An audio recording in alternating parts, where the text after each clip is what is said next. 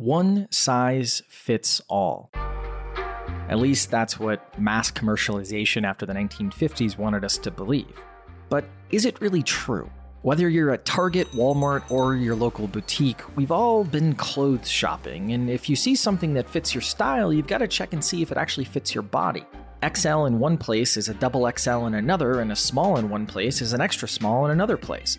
Come on. The changing room can be a humbling experience if you're like me or you're just in that post-holiday exercise hiatus. It'll reveal that large is probably now a bit of a medium. And even if you do find an item in your size, after a period of time, it might not really fit in stylistically. Now, this isn't necessarily a metaphor for B2B SaaS swag. This is actually a metaphor for business operations. While Facebook ads might bring in 10% more leads for company X, Company Y might try that and see an even smaller return than they had before. Additionally, that channel can wane if not tended to properly, and pretty soon Facebook ads aren't as viable as an option anymore. But it doesn't hurt to try. And today's guest, Dave Barrett, the founder and CEO of Expensify, knows this better than most. He exemplifies this concept of challenging existing principles and also trying out new ways of thinking. Over his decade-plus tenure leading Expensify, he has learned what attracts not only the best customers and where to focus on getting them, but he's also one of the deepest thinkers I have ever talked to when it comes to wisdom and advice on how to build an actual business. All of those thoughts and more coming up next. From Paddle, it's Protect the Hustle, where we explore the truth behind the strategy and tactics of B2B SaaS growth to make you an outstanding operator. On today's episode, Dave Barrett dives deep on process. We talk about marketing effectively by being unconventional, the roadmap to company-wide efficiency, obsessing over process, overcoming fears as an operator, and the 2 rules for disagreeable discussions. After you finish the episode, check out the show notes for an in-depth field guide focused on what we went over.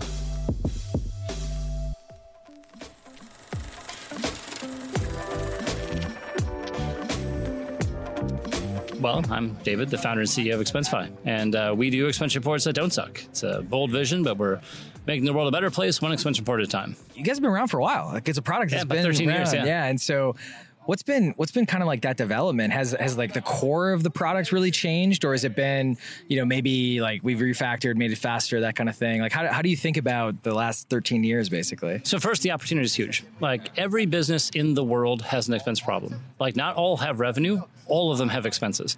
And it's roughly the same process, regardless of the company size, every currency, and things like this. And so there's the hundreds of million businesses in the world, like hundreds of millions of businesses in the world. Every single one has this problem. Virtually none use anything. Like, every single customer of every one of our competitors, it's still like less than 0.1% of the actual opportunity size. And so I think that people get so obsessed with this idea of TAM and so forth, and they talk about single digit billions, and like, wow, it's big or whatever it is. But that's because we limit our imagination of what TAM is to that which can be acquired by a traditional acquisition model. And we've just all accepted almost as a given, it's not possible to acquire 99% of the world. We need to think about our 0.1%, and that's success. And so I think that we've always, from the very start, modeled ourselves after, like, how do we acquire every business in the world? And that's just a different strategy than everyone else. And so, getting back to your question, I would say, we think the opportunity size is so huge. I think that the past 13 years has been about, like, imagine it's kind of like a bubble or something like this, that we push in one direction for a while, then we come back and push in different directions. So we can keep expanding our scope. I didn't really start with anything, like no one does. But basically just like, this vaporware app I claim could scan receipts back when the cameras were so bad you literally couldn't read anything off of them. But it didn't matter, because I was just selling the dream. And so if the first people who saw that dream were just individual like salespeople at conferences and things like this. And so initially it was all about like, hey, what does the individual employee want? What do they hate? Why do they hate Concur so much? What do they hate about expense management so much? And then building something for them. And then once I had something, it's like, okay, it solved the dream for the employee. Now it's like, well, now I need to get the admins on board. So it's like, okay, well, initially it was like small business and things like this, basically focusing on what does a small business customer need, sort of thing.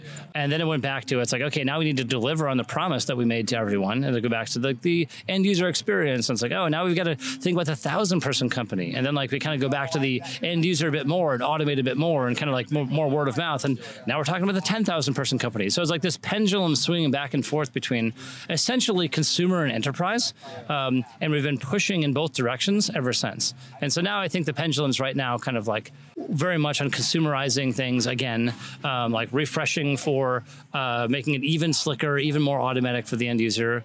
Probably going to like swing back to the direction at some point. So it's just basically this pendulum swing back and forth between kind of consumer and enterprise. You mentioned Concur, obviously that's been around for a long time. What was the shift? Because obviously you guys have been successful. Was it the fact that there was more mobile going on? I mean, it was starting really early, or was it just that it was so bad because it was so enterprisey that gave you a little bit of a wedge in? I think it comes down to your acquisition model. Like everything about us traces back to we acquire customers in a completely different way. And that's because we're aiming for a very different market than most. Concur is not trying to capture 100% of businesses. They're trying to capture 0.1% of the world's businesses. What they would say are the best 0.1%. But I think the fallacy of that is that everyone else with the same business model is going after that same 0.1% of the opportunity, which means it's no longer the best 0.1%. It's actually the worst 0.1%. Because everyone with the same enterprise acquisition model is buying ads from the same place with the same messages for the same price. They are feeding them into a sales team paid the same commission, the same sort of feature list that goes into like, a product management team, which is hired from the same places, builds the same product, managed by the same customer. Everything about it is exactly the same. And all of them are losing money. If you have an easy traditional acquisition model, odds are there's a dozen competitors who have the exact same model, and they're employing it the exact same way. All of them are venture funded. The VCs don't actually care about making a real product, and so all of them are losing money, literally their entire existence. At no point is anyone even trying to make a real business. And so as a result, none of them are actually real businesses. None of them have ever turned like $1 of profit because it's basically impossible. And all of our competition's been acquired and exited before making like $1 of profit. But that was their design too. It wasn't even like an accident. That was their plan. And it's easy to make a small amount of money, and most people do. Yeah. We're trying to make an absolutely giant amount of money, and that's hard, and it's a different strategy. And so I would say the difference is, first, we're just aiming for a different goal than they are, a much bigger pie than they're trying to get. And then secondarily, our model couldn't have worked prior to the mobile app stores.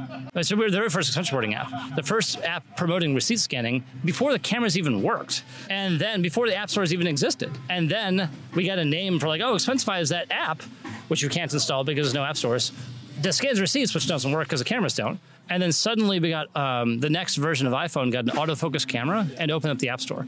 And so we just happened to be first in line for this thing. And then that just propelled us, that produced word of mouth. So it's not like our model could have even worked before we came out. Sure. And when you look at, that TAM analysis, I think is actually a really interesting point, because if everyone's going for the 0.1, like you said, it like gets really funky. I think for you guys though, it's a lot of fronts, right? When you're going in the middle and then going out, and yes, being the first on the App Store and stuff, I'm sure helped, but there's plenty of people who were also first that are no longer around. And so what do you think was the thing that like helped you fight those fronts, whether it was new features, whether it was like going up and down, like you said, and kind of going out in the sense of like getting so many different types of companies off of, spreadsheets and things like that? I think it was an early focus in unit economics, and not like the CAC LTV that everyone's out there like that. First, I've just never seen a business work it out, like literally none. I just don't believe that there's any business out there that has a statistically relevant CAC to LTV ratio that actually describes the majority of the revenue they acquire. Like I know that everyone has a CAC and LTV that acquires some of the revenue they acquire. But like I remember I was talking with someone at like Box.net back in the day, and they were like legendary for having a highly sophisticated customer acquisition pipeline, spend a shitload of money. I was talking to this guy about like how quantified they are and things like this, and I'm like, almost like as an afterthought. After talking to him for an hour, I'm like, hey, what fraction of your revenue can be traced back to your your paid customer acquisition? And he's like, maybe 30%. And that's like a soft 30. And I think that's probably true for most businesses, that like, yes, there is a portion that can be quantified and everyone obsesses over that, but it's also largely an irrelevant portion. The overwhelming majority of, I think, nearly every business I've ever heard of actually comes from like word of mouth, brand, inbound, things like this. But people just don't talk about it because it's so hard to quantify. We just like act like it doesn't exist. Like I was talking with like early Salesforce folks. I don't remember their names, but it's like, and they'd like come up, everyone thinks of like the predictable revenue model, the Salesforce model. I was talking to them, like, yeah, we didn't do any of that at the start. Like that worked later when we were going after larger deal sizes and things like this, and we had a brand and a bunch of other things. But that was actually not at all how we started. When you say unit economics, then what are you thinking about? What are you looking at? How much do you spend for your customers? And I think the ideal is zero. So we built a product-first business model that has zero marginal cost customer acquisition. Like everyone else is paying through the nose for leads.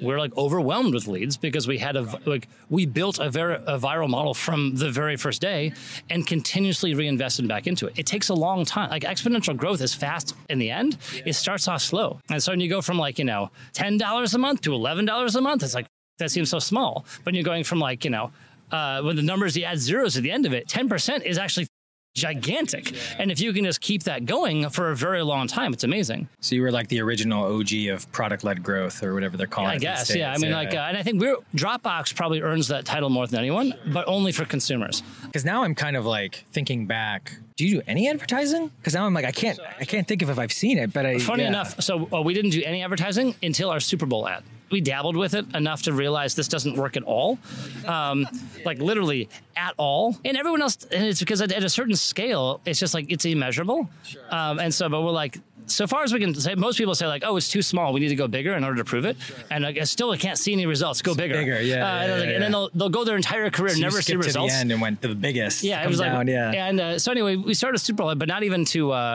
acquire customers. It was all about team building. Okay. Like we were a little bit profitable. And there was like a vibe in the team like, cool, we did it. Like, now we're just going to coast off to the sunset. And I'm like, no, man, it was like, let's get everyone thinking so much bigger on a bigger scale. And was like, are you kidding me? Like, we don't advertise. I'm like, well, we're going to now. They're like, well, that doesn't even make sense. Like someone going to do when they see the ad. We don't really have much consumer functionality. It's like, well, we better add it then, right? Like, okay, I guess. And then like push the pendulum back to consumer for a while. And it's like, well, then how is it even going to work? How are we going to afford this? Like, is it like, we're only barely profitable. No, we can afford that. I'm like, well, what if we double prices on all customers? And they're like, well, that's crazy. I'm like, well, so long as we lose less than half of them, it works out, right? And they're like, I guess. And then, but then we didn't lose any of them because actually we're priced so cheap even now. So we kept all of our customers, doubled all of our revenue, and just made a ton of profit. Was this the $1 to $2 change? Each time we've adjusted our pricing, we've actually kept or lowered prices on the list, but then made some other change that results in doubled pricing. And so we do like all sorts of like pricing trickery, which basically has been about like really keeping in touch with the value you're delivering and who you're delivering it to relative to the price. And I think we hear all the time. It's like, oh, I couldn't live without like Salesforce and Expensify. I'm like, Salesforce is $90 per seat minimum. And you don't even get what you need until you're at 130. Yeah, exactly. And so I'm like, so I feel like we've got a 10x buffer between us and actually like what we can do. A Super Bowl ad for team building. You're clearly a founder's founder. Because that's definitely like, yeah, this is why we did it. And you're like, that makes no sense, but it makes sense from like a founder's perspective. Like, it's so good. Yeah, I mean, it had already paid for itself in increased profit before we aired it. Do ads work anywhere? Like, is it just more the like crazy venture-y, too much venture? Here's our theory around it. I think that I do not think ads produce a positive ROI when you're measuring it from like a new customer acquisition perspective. Got it. The more measurable it is, the lower the ROI. And so the places where the most measurable, everyone else is doing the exact same thing. They're willing to lose money on it. So like it drives it negative ROI everywhere. So it's more of a brand play. Yeah, but I think brand advertising can be very positive ROI, but you just can't really measure it. Yeah. And so we take a different approach towards it, which we call a market consensus strategy, where rather than trying to calculate the ROI of any ads, we instead survey different markets to make sure that people view us more favorably than all of our competition. Interesting. And then we know that we will capture the lion's share of word of mouth just by automatically. And so we calibrate our marketing spend based upon creating basically energizing word of mouth, but it's not based upon sort of like the specific ROI or cost of like CAC to LTV ratio or anything like that. And that's relatively new. Like we actually have to start. We haven't done any advertising for 11 or 12 of the 13 years of existence, yeah. Are those just, I don't know, like what kind of ads? Are those video ads? Like how do you energize the base, I guess? How are you thinking about it? I would say we find like outdoor. So we go to places where no one else does. Because again, it's like we think the highest return is going to be in the places that are the least measurable. And so we're like bus ads, bus shelters, things like that. That's cool. I have an interesting model to share with you because we were doing something similar with this thing. I do have to give you major props. You wrote this article, this blog post, when you raised your price from $1 to $2. Mm-hmm. I think it's maybe a decade ago at this point. It's been a long time since you wrote this article. One, I think we use this as an example because we have price optimization software and we help other companies with pricing and stuff. We use this as a really good banner example of like how to communicate the pricing change to someone, because you were really empathetic and you were like, yeah, listen, this is like 1 to 2. We haven't raised our prices. We've had all this functionality, et cetera, blah, blah, blah. But the most brilliant thing you did, and I don't know how intentional it was, you put PS, if this materially impacts your business, or you phrased it somewhat like that, let us know and we'll work something out or something like that. And we've seen this now in practice time and time again, that PS is the amazing thing. And I just want to give you props and it's for 2 types of people. It's for people who like it actually impacts them. Because I remember reading the comments on that blog post and it was like, yeah, Dave, it's, I know it's only $1 to $2, but that's 100% increase or something like that. Which, there's always someone complains. So it deals for the people who actually are hurting, but it also deals for the people who are probably like, at least like me, you run a P&L and like, you never want to pay more for something. But if someone says that, you're like, I don't want to be the jerk, like that kind of a thing, right? So it was brilliant. And I don't know if you did it intentionally, but like, I just want to let you know I've stolen it many times now. Honestly, I've forgotten all about that. I should do that again. You're just already like an empathetic founder, that isn't afraid to have opinions. So it's one of those things I think is powerful. When you're swinging that pendulum, how fast does that swing? I would say the period of it's like 2 years. Okay. Because I'm thinking like a team that has to go up or down, like a product team even just has to like kind of rejigger things, even if you have multiple product teams kind of thing. Well, we only have one team. And what I mean by that is, so we talk about Expensify as a very flat company. Sure. And what I think flat means is it has no thick, juicy center. Everyone has at least 1 foot in the real world. We have no product managers. There is no one whose job is just to think real hard. Everyone is either talking to customers, writing the code, talking to investors. Everyone's doing something outward facing. So everyone has their own personal real world experience. And so, for example, our customer success team is the closest we have to a product management team. Our customer success team spends roughly about 30% of their time talking to customers, and the other 70 basically are writing product specs, fixing bugs, testing things. And so that's one reason why the product is so in tune with the customer's needs, is because we don't have someone that's just talking to the customer success team in order to figure out what the challenges are. And then there's a telephone game of kind of requirements. It's the actual customer success team works directly with the engineers writing the code, and then they fix it. And so that means that we can be extremely agile because there's not a long sort of gap between basically when we learn information and we apply it. It's basically, if that cycle is very quickly, you can reprioritize in a dime.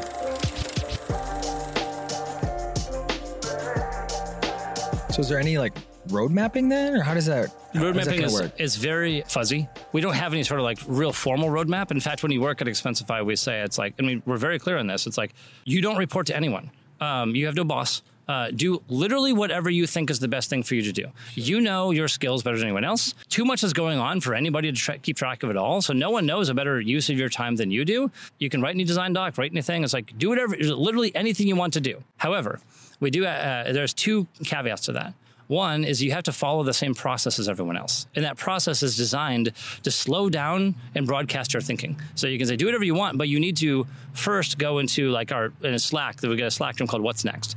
Go into the Slack room and write 1 paragraph description of what do you think the problem is you're trying to solve? What is a 1 paragraph high level solution? And then let that sit for a day. And people are going to chime in. I don't think that's a real problem, or it's not quite right, or something like this, or that solution's off, things like this. Then you have to go to a design doc. And you have to take the feedback. You don't have to do anything with it. You just have to hear it and give everyone a heads up of what you're going to do. Then we go to a design doc, which is a more detailed sort of thing. Let that sit, get some review.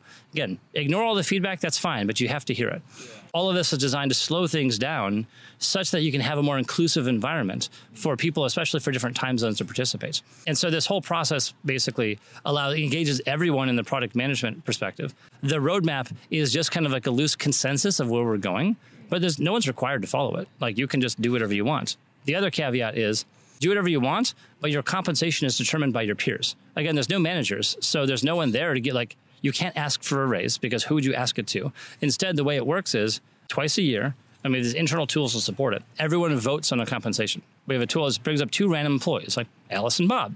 Show them side by side. It's again, there's no teams. So it's basically here's how many conversations they've closed with customers. Here's how many GitHub contributions they've done. Here's how many like sales calls they've done or whatever it is. Here they are side by side. And then here's like a Twitter length blurb that they have of like what they've done in the past quarter, or in the past half year. And then the question at the top is, who do you think should be paid more? Left or right? I was like, Alice or Bob? Bob or Kathy? Do that about 9,000 times. You've ranked every pairwise combination in the company. Yeah. Everyone in the company does the same thing. And so then we take all that, we collapse all the data, we normalize it, and then it just spits out via formula. Okay, this is your new compensation according to the collective wisdom of the entire company. And it's wild and it works great because it's so much more nuanced than any manager could possibly be. It's impossible to game. How many ABs do I answer? I think like the last time around was like 9,200. So like 9,200, but you can optimize that down because, you can say if A is greater than B and B is greater than C, then you know that A is greater than B. But so how many do I personally click? You probably have to do like a 2,000 or something like that. It takes I personally click 2,000? It probably takes about 10 hours, yeah. We only have 140 people. And it's fine, actually. You don't have to stress out too much about it. Like any individual decisions, like not that influential. Yeah, because there's a lot going on. So but you bring the insight where you can, and then you basically just go on. It's like, I don't really know, but like, my instinct is this. It's like, that's good. That's still data. Like, I'll take it. Yeah. Is this no managers decide what to do? It sounds like that's more than just engineers. That's sales. That's all that literally the whole company. Again, we don't have any defined teams in the sense that like we have a bunch of different job posts just because people self-identify in different ways. But once you're in, it's just one room. It's like, oh, cool. You interviewed for being a mobile engineer. Do whatever you want. Literally don't care. Want to go to marketing? Want to work on a nonprofit? Yeah. Great. That's awesome. The case against this, I guess, is speed, right? Like that's a theory. I'm not saying that's true, yeah. But I'm like, so why aren't more companies doing at least like the, not necessarily the no managers part, but like the whole like work on what you think is best? Because intuitively it makes the most sense. And especially if you have those feedback cycles, like if you let everyone know what's going on and I disagree with you, that gives me the forum to like work with you until I convince you, right? Or you convince me and that type of thing, which I think is... Or one person just goes ahead and it either works or fails and then reality tells us. You know what's funny though? It's like a much more elegant way to do it because we have this kind of in theory, we have managers and we have some decision points and stuff like that, but it's very much like, we have a very feedback driven culture and stuff like that. And then what ends up happening is, you have those conversations, but this is a very elegant way because it puts pure transparency as well as like, letting the debate or the feedback kind of happen and then kind of falling on the merits. I guess like, why do you think more companies don't do this? Because it take an average group of like, a random 100 people and it would fail utterly. We're very, very selective. Like Expensify is the best place in the world for a very tiny group of people. And most people just wouldn't work in this environment. Because I think to work in this environment, you have to have like 3 core qualities, I would say. One is that you have to have a raw natural talent, which we define as the ability to learn without being taught and teach what you know. That's important because, again, there's no one here to hold your hand. There's no one here to spoon feed you work and things like this. And so you have to be kind of an autodidact. Like it just doesn't work otherwise. Second, you have to be ambitious and meaning have some actual genuine goal for your personal life and some evidence that you're pursuing it. Because if you don't have ambition, like you're not going to step up and find opportunities. You're going to sit around and wait for someone to tell you what you do, and there's just no one here to tell you what to do. And the third, and the most important of those, is that you have to have a real deep humility. You have to have an appreciation and an excitement for other people's ideas and like an enthusiasm to be wrong. Any one of these 3 is hard to find. Getting all 3 in the same person is super hard to find. How are you screening? Like, what's your recruiting process? Like, we put a ton of time into hiring, and we hire very few people. We don't look at resumes. We don't ask for resumes. We just say, answer these 3 essay questions. What do you want to do with the rest of your life, and how can Expensify help? When did you start doing whatever it is you do, and why? And how did you learn about Expensify? And then based upon that, then we decide whether or not to basically do a remote challenge. The remote challenge depends upon the role. There's several different ways to get in, and then each of us has a different kind of interview process. Sure. So like if you're engineering or something like that, we'll do like a remote programming challenge, which basically is just like, can you do anything from scratch? Yeah. Like everyone can add a feature to an existing code base. It's like, can you start something from scratch that does the most basic stuff? If you get through that, then we take you into an on-site challenge. We run you through a bunch of like real world stuff. After each challenge, and we do it in front of the whole company. So basically, everyone in the company can tune in, and then we all talk about the candidate and say, like, what do we like, we didn't like, how do we adjust the next thing, what are the red flags we have, things like this, should we continue or not? We're very aggressive on cutting quickly, so like we'll cut after the very first challenge if necessary. Then we go back and forth, so each time we kind of reiterate this. At the end, if you make it through this whole process, then you talk to me. And then the only question I ask is the same question, the first question, what do you want to do with the rest of your life, and how can Expensify help? The overwhelming majority of people have the exact same answer. And it's always a failing answer. The failing answer always sounds the same. The passing answers always sound radically different. And the failing answer is always some form of like, I want to learn. I want to solve hard problems. I really want to be challenged and valued. I want to, maybe someday start a company. It's like a generic corporate answer. And I'm like, cool, but that's just a series of actions you want to take. Like, what's the consequence of those actions? And so then I ask it again. You're on your deathbed. You're looking back over your life, surrounded by your friends and family. Like, what do you want to say is your greatest achievement, your greatest accomplishment? Again, all the failing answers are the same. I want to know that I tried my best, that I really, contributed to the people around me, that I started a family. I'm like, cool. That is the human condition. This is literally 100% of humanity would agree with that. Like, I'm testing for ambition here, and there's nothing. And then the third one would be like, get $1 billion in your bank account. What would you do with it? And most people are like, well, I would donate a lot. I'm like, you can't even spend your own money? Yeah, that's interesting. One guy said, I give my brother a laptop. I'm like, I would hope so. And so anyway, is a passing answer like, I want to take this and this, and like, is it just the specificity? It's just anything specific to them, and then I'll push them. And so it's an open book test. It's like, that's why I'm like, look, everyone can know the failing answer, but it's hard to come up with a real passing answer. And I just want people to think about it and come in to be like, I want to do literally anything with my life that is unique. And I turn away a ton of candidates that way. That's fascinating. That's so interesting. So you're testing for ambition there. That's the purpose of that question. And then most of our interview process is testing for talent. My job in the interview process is test for ambition. Humility, we can't test for. That just reveals itself over time. And is it something where, like, once you're in, especially with the salary structure, like, what does firing look like? Firing means like you've dropped in your rank substantially over time. As basically, it's like, because we bring you in, we kind of slot you in where we think you're going to get ranked. And this is amongst the 140 from like a salary perspective. It's like if you just keep dropping over time, like your metrics are like in the lowest, decile or something like that. And then we'll start off and it's like, hey, well, first our assumption is it's like you need some kind of support that we're not getting. Like, we think you're awesome, otherwise we wouldn't have hired you. Made you through, And so like, what do you need that you're not getting? And so let's try to help you with that. And we have a whole process in place that's designed to kind of like bring in resources to help people succeed.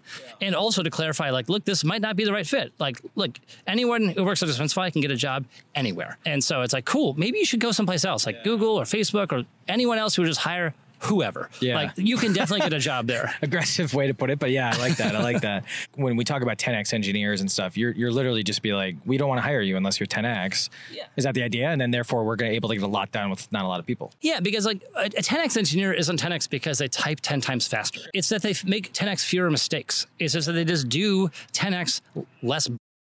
And so I think that's like, if you have a group of people that just makes good decisions methodically, consistently, it's not like they're 10X in every situation. I think they can be 10X if put into the right context. And so I think we find people and we give them an environment which enables them to be a 10X engineer. Context, yeah. Was it always like this? It sounds so obvious, but I would say from the first start, I'm like, you know what? I want to build a company that I never want to leave.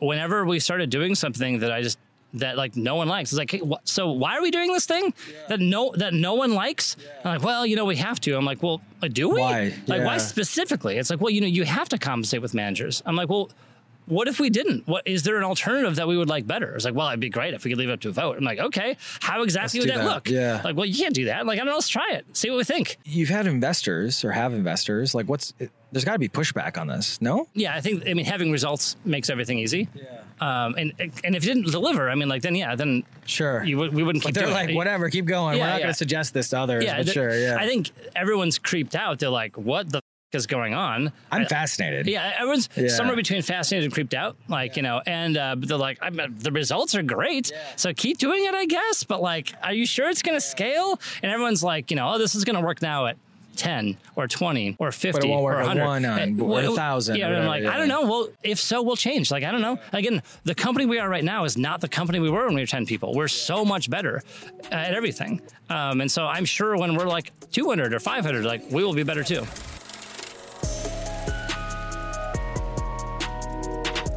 It's kind of funny when you break it down sometimes in a full sense of security of the numbers. You say, oh, I need this many people because I want more of these numbers, right?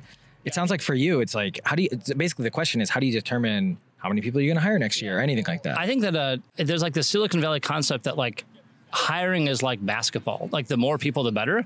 We view it more like golf. It's like you want the fewest possible people to get the job done because a person is a solution to a problem. And so the best is you don't have a problem. No need to hire. Next best is you automate away the problem. It's like, cool, like the robots can do it. Next is you can outsource the solution of the problem. And then only after you've tried and failed at all of that do you say, okay, I guess we should hire. Do your sales folks have like variable comp? No, everyone's compensated the exact same way. Based on that model you said. And that's why we don't do any sort of commission sales. And I would say, like, we're not really a sales-driven organization. Everything is self-service. So like there's no need to talk to a salesperson. There's no like benefit for doing so because you can't really negotiate anyway. It's just basically like we have a list price. It's available to everyone. It's self-service. It's very easy. And we have an amazing support team that responds to like via chat instantly to like everything.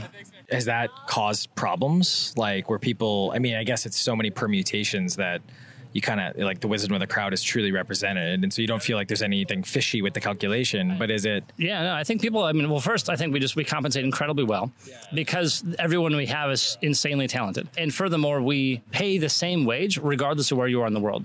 If you're living in San Francisco, you're very comfortable. If you're living literally anywhere else in the world, you are very comfortable. Extremely comfortable. And then no one has the kind of flexibility. And like, so everyone's like super well compensated. We are very aggressive when it comes to equity. And so we encourage everyone to get equity. And then we are like super flexible for like work on anything you want, as long as you want. Is there ever like a salesperson who wants to work on like engineering or something? Yeah, all the time. Interesting. Yeah, like, again, there is no individual person that fits like exclusively into one role. That's interesting. And you just sound like the person who's never had a problem with like, oh, I'm worried about the lack of control or we're not going to hit this target or something like that. I feel like, so first that implies that you have targets. It's a different paradigm. You know, we hear all these talks and stuff, and there's all these paradigms and you're just like, why? You know, why not this way? Like, that's interesting. Yeah. Yeah. I mean, like, I would say, like, most companies are looking for predictable growth, but I think the only way, it's just like people are like looking to hit deadlines. And I think both of them the only way you can consistently hit a deadline is to pad your deadlines. Sure. And then you just delay. And the only way you can consistently hit growth numbers is to shrink your targets and then hit lower numbers. I would say it's like, no, I have no idea how long this is going to take. Instead, I'm just going to be confident that we're following the right process. And if it takes a day or a month or a year, that's just how long it took. And so I have no idea how much money we can make. I have no idea how profitable we can be. But let's just be more. And let's always be looking for ways to be more. And I think in the end, it adds up to gets done much faster than anyone would have predicted. And we hit much higher numbers than anyone would have set targets for. Is there ever a moment where you've like second guessed some of these like structures, I guess to call them? I mean, yeah, but they're designed to evolve. Like they've evolved heavily constantly. So we're always second guessing. What's something that like evolved from beginning till now on these axes? Well, let's say like our compensation. So now it's based on voting. Initially it was just me and my co-founder just paying ourselves. Well, I just didn't pay ourselves anything. But then it was like a small group of people that would sit down and talk about like a committee kind of thing, a committee, and then it kind of grew from there. Then it became like a committee leading a group, and then it became like open voting. And now it's just all algorithmic. And so I would say the evolution has always been getting closer to our ideals. And I'd say if we've ever second guessed at something, it's because we doubted ourselves. We tried something, and then we're like, we should have just stuck to our guns. And so over time, we've just gotten more and more pure to the idea. Just based on this filtering, you're hiring a rather mature, and that's not an age thing, but a mature team. Therefore, if there is something that goes wrong, you adjust basically. Or is that not true? I don't think so. Like I would say, so we have incredibly high retention. Like our average, like Silicon Valley is like 1.5, 2 years. Like we're like average 6. The management team's like over 8. But we hire mostly right out of school.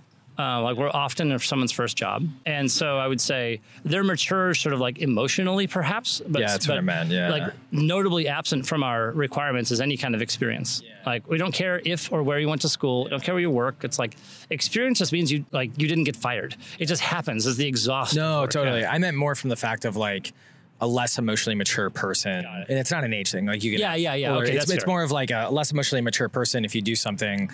Because some of the things you're doing are relative to the rest of the world a little dramatic, right? Like, you know, rather corporate worlds. And so it's one of those things where if like you mess up, you have a mature base that is like, okay, let's try the next thing or let's evolve from there. And I think when you have super high retention like we do, we have a very strong institutional knowledge.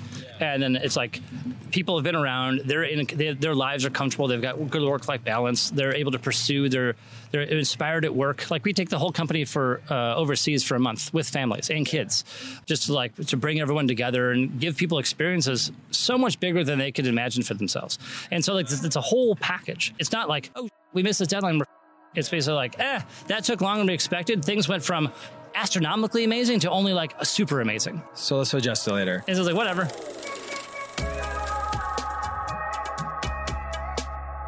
It's interesting because you're making me like realize that I think a lot of decisions are rooted in fear. Like, I fear I'm going to miss this. More people means it'll work better. Like, fear I'm going to like not be able to build this quick enough. Let's hire more engineers. I don't know if that's actually that's intuitive, but if that is intuitive, this is counterintuitive of like hire really good, like incredibly high bar people. You don't need as many, pay them really, really well because you don't have like a bazillion of them that you need to kind of like spread the peanut butter on. Do you just not have fear? Like, is that like do you not have the founder paranoia where you're like worried about all these things? I mean, I would say, but I probably have kind of a different set of fears. Like, I think most people are afraid of not being able to close their next round. That's what drives everything. And that is an existential fear because they're like, basically, at any point in time, I'm within 12 months of losing everything. And so then that is a very deep paranoia that drives basically like I have to do not what my current investors want, what we all think our next investor wants. And I don't even know who that person is. So basically like my entire life is in the hands of someone I've never met. And whereas we're like, nope, we just got profitable. And so now we never give up over half of the board. And so it's like we can't be fired. And so we are accountable to our tens of thousands of customers and our millions of users. And so our fear is, are we doing right by our customers and users? And that's hard. Like that's a different set of fears. And to stay, it's like, how are we always making sure that we're cutting edge, we're delivering, we're keeping up and and making good on our promises and things like this. But that's I would say a preferable set of fears. So it's not that I have no fears, it's just, I just don't have the same fears of other founders. Yeah, it's a different type of, everyone's got some fear, right? But yeah, it's a different, you're blowing my mind, just so you know. Like that's good. Like normally I hear like, oh, let's set up a sales strategy. And it's like, oh, that's interesting. Yeah. But now it's like, I was going to say, and all of this is not just to be sort of like iconoclastic for its own purpose. It's all in support of, as I said from the start, we're going after a giant opportunity. And so we need to have something that can scale to billions of users. It's almost like eye rolling to even talk about that scale. We know it's possible, but again, we're like, no, that's just Google does that. Like you could never do that. But like, and so we're like, I don't know. I literally don't know what we can do. And so let's find out. Like until we know that we can't scale to billions of users, let's just keep going. And so what would it take? Well, you need to have a team that has high retention, that you can scale nicely, that's like is cost effective. You need to be profitable. You need to have systems that can, like, if you're gonna have millions of customers, who's going to close them? Millions of salespeople? Like, no, that's not going to work. It's got to be self-service. It's got to be freemium. Like, there's no point in perfecting. Like, I think a lot of companies get trapped in local maximum. They're like, oh, we're really going to perfect this particular ad channel. It's like, can you 10x that channel? If so, why even bother? It's like you're going to perfect this tiny niche, and then you're going to have skills which are no longer relevant because you just weren't paying attention. Like, we don't invest in anything that can't scale 1,000x, because if you want to scale 1,000x, like you got to get started sometime. Why not now? Interesting. What's really funny, you're like quintessentially the definition of optimizing for the long term. Yeah. And that's really what it is. Like, yes. You got a product background that's where it comes. Like, how did you get here? Like, how did you get to Expensify? Yeah. My background, I've been a programmer since I was 6. Computer graphics and video games are my jam. Worked in the virtual reality lab at the University of Michigan. Video game industry in Texas for a while. Then push to talk, video conferencing, screen sharing, did distributed content. You've seen the world. You've seen the world. My background's all in very hard technologies, which is maybe an unlikely background for the expense report magnate that I've become. But I would say I've always thought in terms of like distributed systems, decentralization, viral growth, because that's just like been everything I've done. Yeah. So yeah, I think that my background has lent me towards thinking about technical solutions and automatic solutions to problems of all sizes, and marketing and sales they're just problems like any other. Like those can be automated too, if you choose to. We have hints of how you think and how you think about things, but we have a lot of the standard style learnings because, we haven't been in the game as long, even previous jobs. And so it's one of those things where you've kind of like gone all in on some of the things that we've like maybe half-assed. Yeah, I've seen it. This is like the 7th startup I've been part of. First I've started, but I've seen it done badly again and again. This style or some? No one's ever done this style before. Yeah. The traditional style fails. Like, let's say like everyone follows the same playbook in Silicon Valley. Yeah. But let's say I give you a book. It's like, hey, follow the business book. It fails 95% of the time. You'd be like, that book. Let me find the 5%. Yeah, but like, and so instead it's like, well, clearly no one has any idea. Like all the best practices fail virtually always. Yeah. And so I'm just gonna accept no one knows anything. I also don't know anything. We're just gonna figure it out as we go and be guided by what do we want to be true. Until we know it's not true, let's just be open to the possibility it is. Can you build a company that you want to work at forever? Can you surround yourself with just a team of super awesome people? Can you not have managers? Like all the that we hate, just like challenge if it's truly necessary. You remind me of, I don't know if you ever came across Patty McCord, the Netflix chief talent officer for their big rise. And she's no longer there. She's retired, but very similar. Like, so she ran HR and recruiting. She's like, why are we doing it this way? Like, this doesn't make any sense. Like, it's same kind of vibe. Have you seen other companies adopt some of this stuff or no? Not really. So first, because again, it requires a lot of things to go right. It requires that you have an inherently profitable business model. And so then out of the gate, 99% of startups are just disqualified. Yeah. Second, you need to have the patience for a long outcome. And then that's like, okay, that disqualifies like the next 99%. Because I would say there's like two business models in Silicon Valley. There's like build a viable business like we do, or there's sell to a bigger sucker, which almost everyone does. And so all of the best practices are basically about how to sell to a bigger sucker. And there's really no attempt to make any sort of business underneath it. And it always ensures the VCs get rich. The founders sometimes gets rich. The employees always get. And that's fine. That's just the way it works. And everyone's just kind of like signed up for that. And so I think that you have to disregard all best practices from day one and focus on trying to build something big. And maybe this comes back to this talent, ambition, sort of humility sort of thing. Like you need to have a team from the start which embodies that and the conviction to keep distilling it further and further over time. And it's a very patient model. Was the profitability piece just so you have the freedom to play the long term, basically? Yeah, because once you have like, everyone thinks in terms of like, oh, what's your, 3-month plan. Yeah, or your burn rate or whatever it is. And it's like, it's runway, there we go. It's like, oh, what's your runway? And I'm like, once it becomes infinite, like that just is a whole different world. Because now it's like, I'm confident that I can make the lives of my team amazing forever because we have a lot of visibility into the future, or as much as anyone does, I guess I'd say, but we've spread our risks around so widely that it takes like, a pandemic, it doesn't stop us. Like there's like huge things we can endure. If you sort of just take a mindset of like, we're going to diversify our risks as much as possible. We're going to centralize our control as much as possible. And we're going to make sure that we have a plan that's going to get us to, the long run.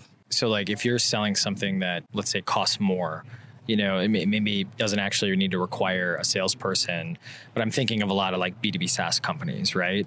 Do you think there's a world where this could work for a type of company that traditionally has like an inside sales model? I would say no. Okay. And the reason for that is, I think that when it comes to, if you were going to execute that classic book, like I guess, again, the unit economics of your entire business model cannot be profitable and will not ever be profitable. And it's like, and I don't know why people think it's possible. I would say the only companies that follow that path and get profitable do it because eventually they're able to establish a channel sales model, which is different. And so they're saying, I'm going to have an unprofitable model for a decade and just like fund it with investors. And then I'm going to sort of like start acquiring and build out channel sales. And then finally I can flip this to profitability. Like that works. But that part that you started with was never going to be profitable. You just got to accept that up front. And but it also takes a long time to build up a sizable sort of customer base and product line that you can actually do a channel sales strategy. And so like that strategy, it's like, okay, it might get profitable after you switch tactics in a very long term. If you can survive that long, it burns so much cash to get there. There's no way you're going to be able to hold on to control of the company to get there. And furthermore, there are so many investors that you need to make promises to so early. And they're such outlandish promises based upon such that basically, I don't know that you could have such a grounded team and that operates such a delusional model for such a long period of time. And then it's like after 12 years, it's like, all right, everyone, now let's drop all the and now let's do it our way. It's just like, you just can't sustain the fiction for that long. How did because you had investors at one point. Yeah, we still have investors. How did that, the numbers have just been good, so they're on board? Like, not in the sense of what you're doing, but like, normally, like, it sounds like you didn't make those promises to them, that type of thing, or like, how does that work? So we did like, I think 3 rounds of investment, like Series A, which is like just before seed was the thing, sort of thing. So we did Series A, and it's based upon just like the founder's personality. It's like, do they like your vision? Do you tell a good story? Sure. Series B is like, do you have anecdotal traction? And like Series C is basically like, do you have some early like fledgling metrics sort of thing? Yeah. Our Series C investor out of Boston was actually OpenView, and OpenView specializes in product-led growth companies. And so they understood our model, and so they saw our like negative revenue trend, things like this, and like, oh, This is what we're looking for. And now it's more common, but I would say, so we kind of were able to go through the path without having to make wild commitments. And then we're just like, okay, cool. Now we're just off to the races. Now we just like make money. Just keep going. And then we just haven't raised money since, I don't know, it's like 6 years or something like this. Yeah. And then I think this is also giving you some freedom to do, you already talked about Super Bowl ad and stuff like that. The one thing I wanted to ask you about, you sent an email, 2016. Yeah. I think a lot of people looked at that in the traditional kind of playbook and were like, even if I agree to it, what is going on, right? And then there were other people who were like, you shouldn't have done this, but I'm fine with it. What was the fallout of that too? Yeah, give the rundown. So you're talking about basically, I emailed out 10 million users. I'm glad you're so flippant about it. I love it. To say anything less than a vote for Biden is a vote against democracy. So the company's been pretty socially active for a while. Like we have a nonprofit wing called Expensify.org. We feed thousands of families on SNAP assistance. We pay for people to get vaccines. We've got like 60 active campaigns basically across a whole bunch of different funds. We were active in we're in Portland. Portland's like the heart of the BLM protests. And so like we're working behind the scenes to work with BLM protesters and things like this. So like social engagement's been like a part of our DNA for a very long time. Yeah. And so when it came up to, the most recent election, and everyone follows the same process like I mentioned earlier. So I went into What's Next and I said like, hey everyone, I think there's a problem. Democracy is crumbling before our very eyes, and that will create an adverse business climate because not many expense reports get submitted during a civil war. And solution, I think we need to unelect Trump. This is the solution. That created a lot of internal discussion because we've got people, it's a highly diverse team, every political spectrum, every point in the political spectrum. And then people are like, but then it follows our process like any other. And then I also posted it, like, this is my draft of the newsletter I think we should post. And people like chimed in there and edited it, swashed out things, like challenged certain things. They went to a different Slack room called the fact check room. The fact check room, the rule of that one is, you can say like, I'm going to challenge whether this particular fact is true or false. And then the rule there is everyone can make one post on a Slack thread. You can't name anyone else. You can't directly rebut anyone else. You just make your strongest arguments. So there isn't like little debatey stuff happening. Yeah, exactly. Then otherwise one person just grabs the mic and talks forever. No, it's like, no, make your strongest argument. And so we did all this for all the facts of it. And then it's like, great. Then we're going to have what's called our top tier group. People who've been here. We've got this growth and recognition program with these 4 different tracks. If you get to the top of any of the tracks, you're part of this group. And this is kind of like the Senate of the company. And then we say, great, this requires this, for each fact, it requires a supermajority of this Senate to agree that it's basically to pick one of the answers. And then again, so far as the company is determined, this is true. And then at the very end, it's like, okay, if we need a supermajority of this to agree to send this particular draft of the newsletter. It's not my one regret for this whole thing is I signed it like it was me, but it was actually like, no, the whole company participated in writing this newsletter. This isn't my voice. This is the company voice. And we didn't lose anyone over it. No one quit. Wild. And so, because I think everyone recognized we're trying to be inclusive of a wide variety of opinions, but if your opinion is just not the majority, like if a super majority of people disagree with you, like we're not going to block on basically. Yeah. So we sent that out and, kind of like, like everyone's like, oh my God, your company's going to go under or something like this. Or like you're going to get sued or you're probably breaking some kind of law or whatever. And it's like, nope, and nope. Less than 0.1% responded in any way. Yeah. And of those, when you try to trace down the results, the vast majority of people who complained were basically people who weren't even really customers in the first place. Because we have this huge premium contingent. And so I'm canceling my Expensify account. It's like, dude, you never paid us anything anyway. It's hard to measure this stuff, but I believe in the long run, we gained so many more customers out of it than the few that we lost. Because in the end, democracy isn't actually that hard of a sell. Yeah. It's just like, it wasn't even really about Trump specifically. It's just like, we need to stand up for democracy. And that crosses all political lines. I think that trains you to take bigger risks too, which is good. Well, especially when you have long employee retention, because then some people are freaking out. And then our old guards was like, it's going to be fine. Because we remember 4 years ago, we did this other thing. We did this other thing that was and it was fine. And it's going to be a couple of days and then it's going to be fine. And we're going to look back at it in pride because we knew this was a time when we were actually called to take action and we stepped up and we're going to feel very proud of that. And we hope we can inspire more to do the same. Do you think the pin is back in the grenade for the Civil War thing? Kind of a political question? No. I think it's... I think that for example, it's there's this cyber ninja down in Arizona to find the lie or whatever. It proves that Biden won by an even wider margin. They're like, see, proof of fraud. Something happened. It's like, what are you talking about? Where did you even get that? So I think it's worrisome. I think there's the combination of this QAnon, sort of the big lie, vaccine skepticism, Bitcoin. I think there's like a whole bunch of stuff which bears no basis in reality whatsoever. And I think that somehow, this is my theory, I have no idea if this is true. It's like the existence of one thing that is widely accepted but obviously untrue makes it easier to accept other things which are obviously untrue, because it's basically unhinges from reality. It's just like, I think the financial system's going to blockchain or something, and also we can't trust democracy anymore. And also the vaccines are implanting microchips. This is crazy. It's obviously there's like these satanic, cannibalistic pedophiles. That doesn't sound unreasonable, right? Yeah. But even though like no part of this makes any sense whatsoever.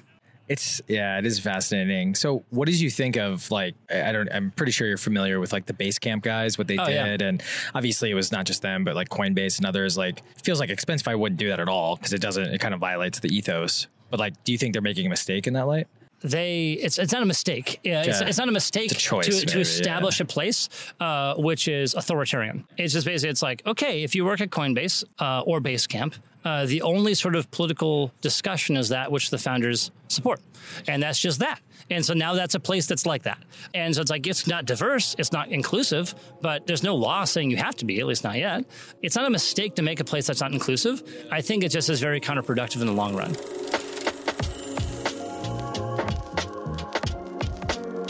The bar that you set, it seems like you can have nuanced, disagreeable discussions without it going into like craziness, right?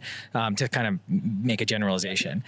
I think a lot of companies, because they don't set that bar, they end up having, and it's not an age thing, but they end up having a swell of people who having a nuanced, disagreeable conversation, and without a check and balance of like, you get one post and like this type of thing.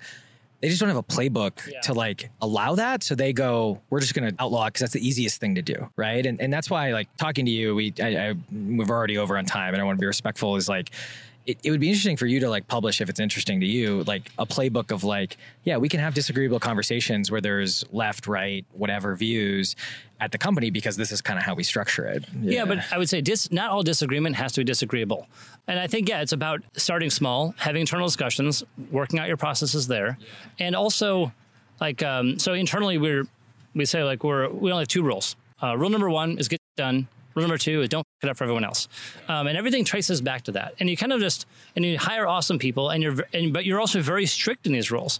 And it's basically because I think there's a lot of companies where there's someone obviously f***ing it up for everyone else and no one says anything.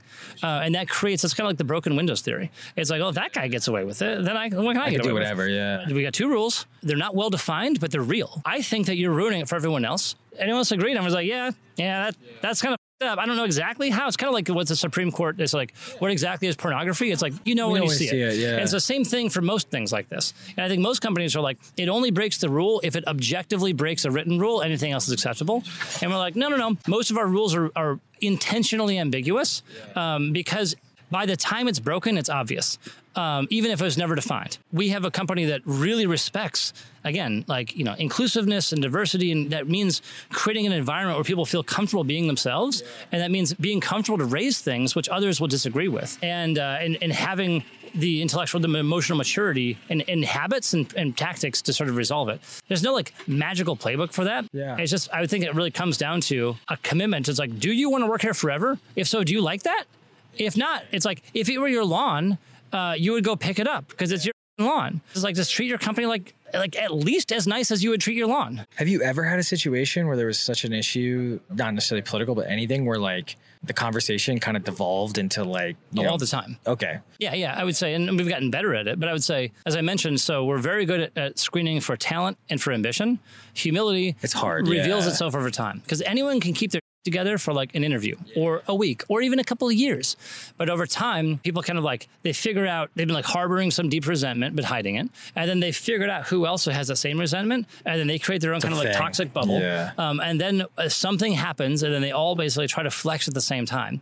This comes back to one of the things we're afraid of. I'm more afraid of internal collapse than I am anything else because I've seen that happen again and again. You can sheave off an entire group of people over something which is completely non-existent, something non-existent fear. But I think we've just been through that enough. Is basically, it's like, yeah, we lost like 6 people over this issue, which had no basis whatsoever, but now they're gone. And everyone who's left is like, well, you know what? That's why we're all journalists. We didn't strictly need them either. It's like we're just this amorphous blob. It's like we're a smaller blob now, but like we're still enough to get everything done. And so it's kind of like distilling a balsamic over time. It's like, yeah, a lot.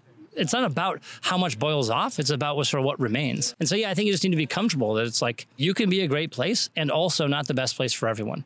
And to say it's like, hey, you seem really unhappy here. Everyone else seems fine. And I'm not saying that you're right or wrong. I'm just saying there's a lot of places to work. And is this really how you want to spend your time? Because it's not really how I want to spend my time. This is the hardest thing we learned in the past 3 years. It was, we have to accommodate everything. There's this thing. And then literally in the last like 18 months, we went from a place of like, it's our fault. We need to be better. We're bad managers. Imposter syndrome kind of thing. Yeah. And then we were like, and then someone told me actually earlier this year when we started like the final kind of phase of this was like, yeah, but so-and-so is great in this environment. Here's all these people who are amazing in this environment. And it's not like you or someone else is acting differently to them versus the other person. It's like, oh, maybe it's, and then it's like, well, they're not bad. There's just a misalignment. Like they think about the world differently. Exactly. And that's okay. Like it's have totally them go okay. somewhere else, you know, and you can have like really good offboarding and, you know, it's, there's always a little bit of like shock or, you know, hopefully not resentment, but sometimes it happens. But like, yeah, it's fascinating. This has been great. We've kept you longer than we were supposed to, but no problem at all. This was, you know, I don't normally use like mind blowing. This is definitely mind expanding.